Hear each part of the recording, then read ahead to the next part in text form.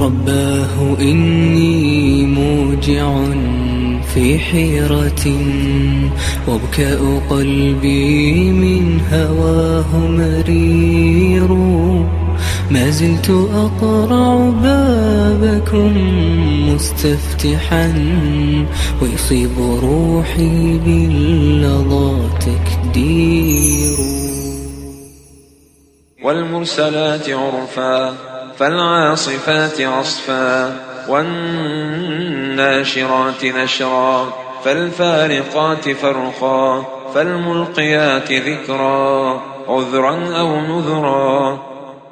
سبب النزول: روى مسلم عن عبد الله بن مسعود رضي الله عنه قال: كنا مع النبي صلى الله عليه وسلم في غار، وقد أنزلت عليه والمرسلات عرفا، فنحن نأخذها من فيه أي من فمه رطبة، إذ خرجت علينا حية فقال: اقتلوها، فابتدرناها لنقتلها فسبقتنا، فقال رسول الله صلى الله عليه وسلم: وقاها الله شركم كما وقاكم شرها.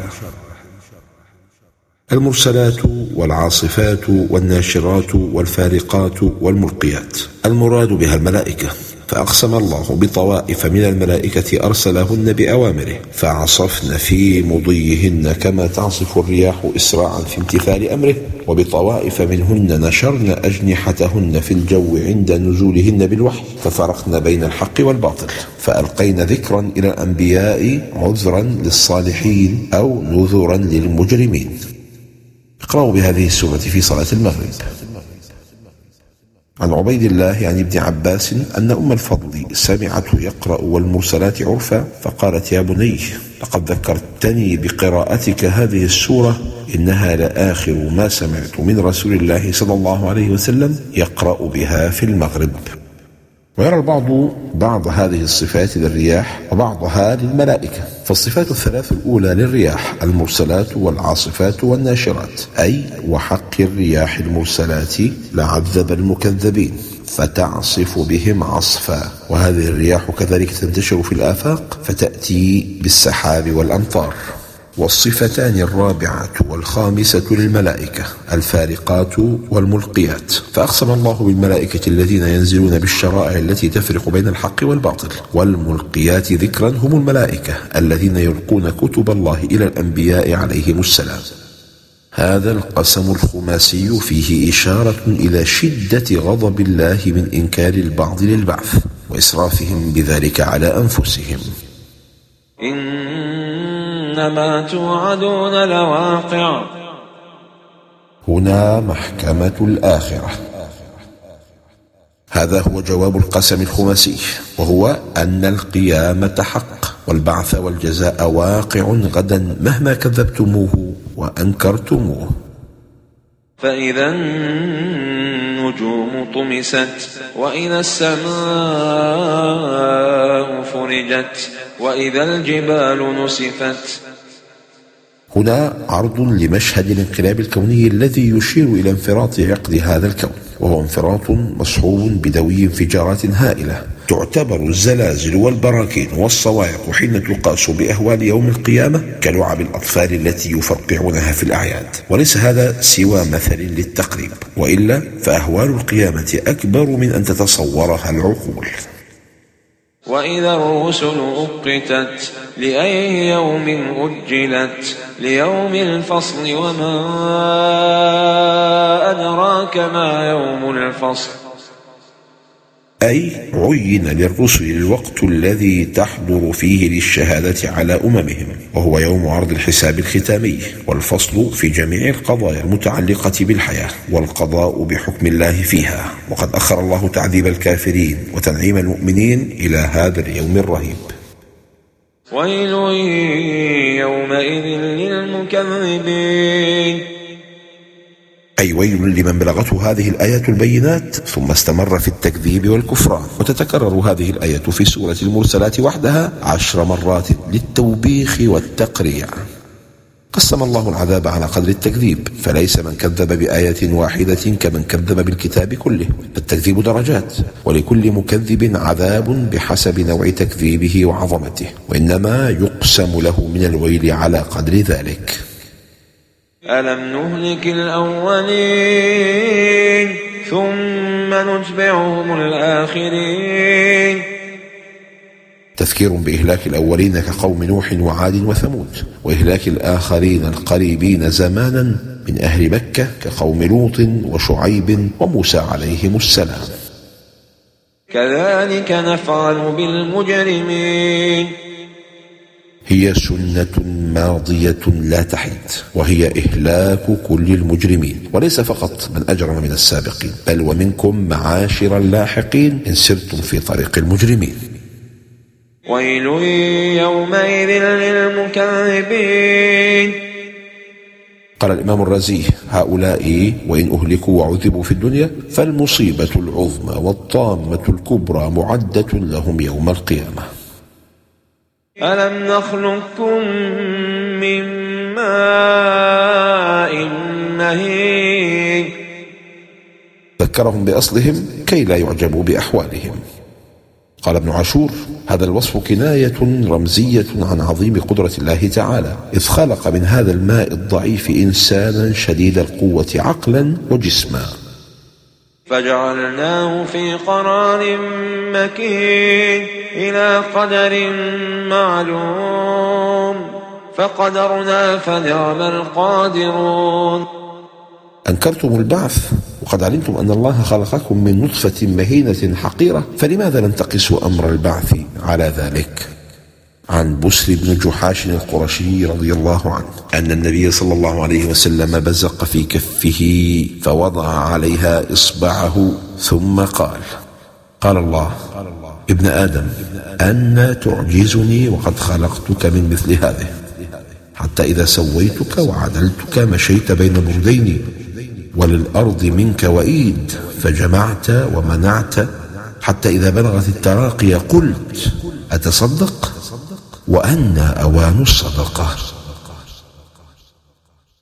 ألم نجعل الأرض كفاتا أحياء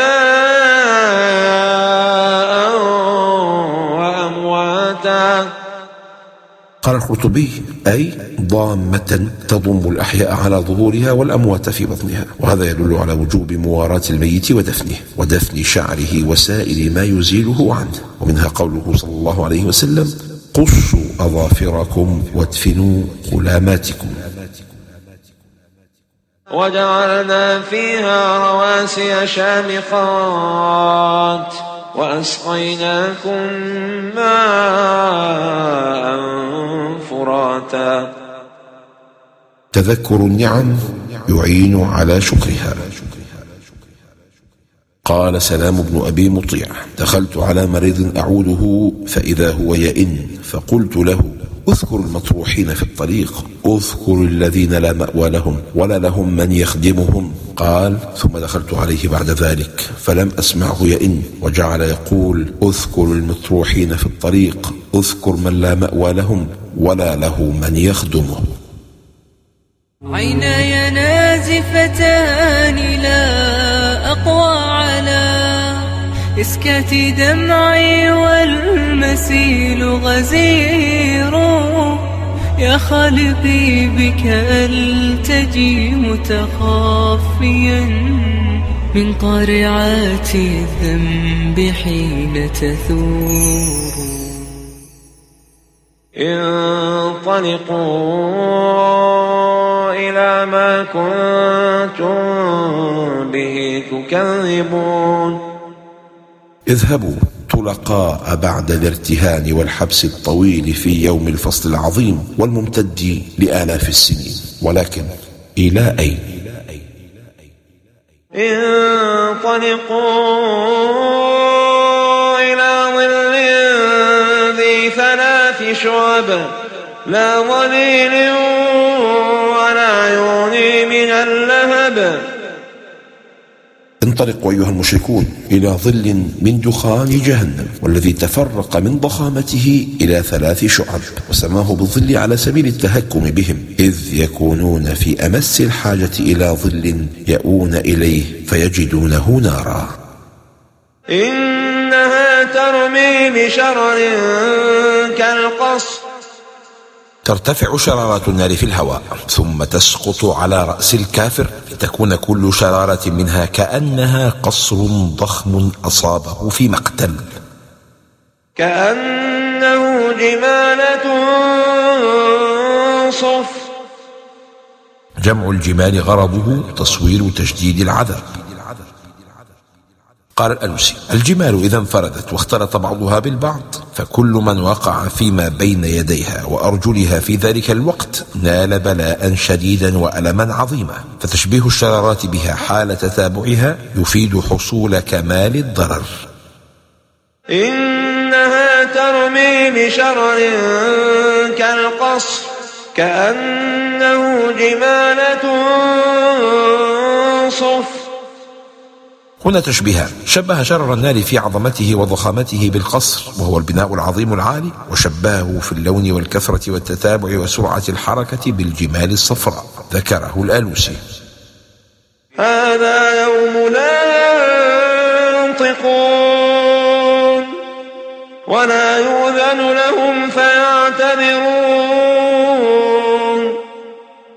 ولا تتعارض هاتان الآيتان مع الآيات التي تفيد نطقهم يوم القيامة، لأن يوم القيامة فيه مواطن كثيرة، فقد ينطقون في موطن ولا ينطقون في آخر، أو المعنى لا ينطقون بحجة نافعة، ومن نطق بما لا ينفع فكأنه ما نطق.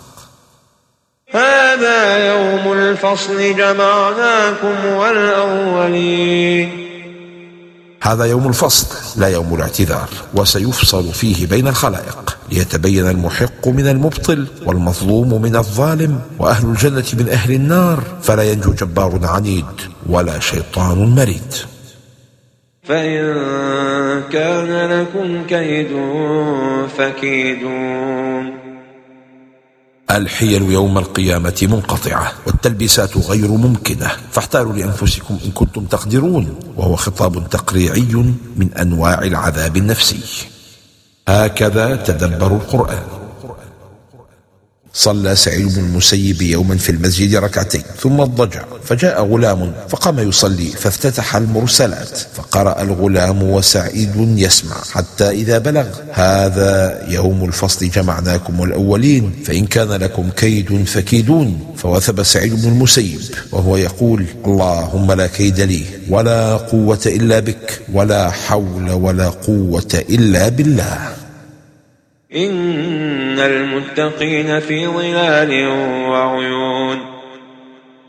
هل هي ظلال الأشجار أم ظلال القصور أم ظلال من جنس آخر لا نعلمه؟ وفواكه مما يشتهون. كلوا واشربوا هنيئا بما كنتم تعملون. قارنوا بين طعام أهل الجنة وطعام أهل النار ليعينكم هذا على حسن اتخاذ القرار، فتتنزهوا عن الأوزار وتلحقوا بركب الأبرار. لما اتقى المتقون ما يحبون كافأهم الله بما لا يتخيلون. قال الثوري: إنما سموا متقين لأنهم اتقوا ما لا يتقى، أي ما لا يتقيه أكثر الناس من المحرمات والشبهات. إنا كذلك نجزي المحسنين.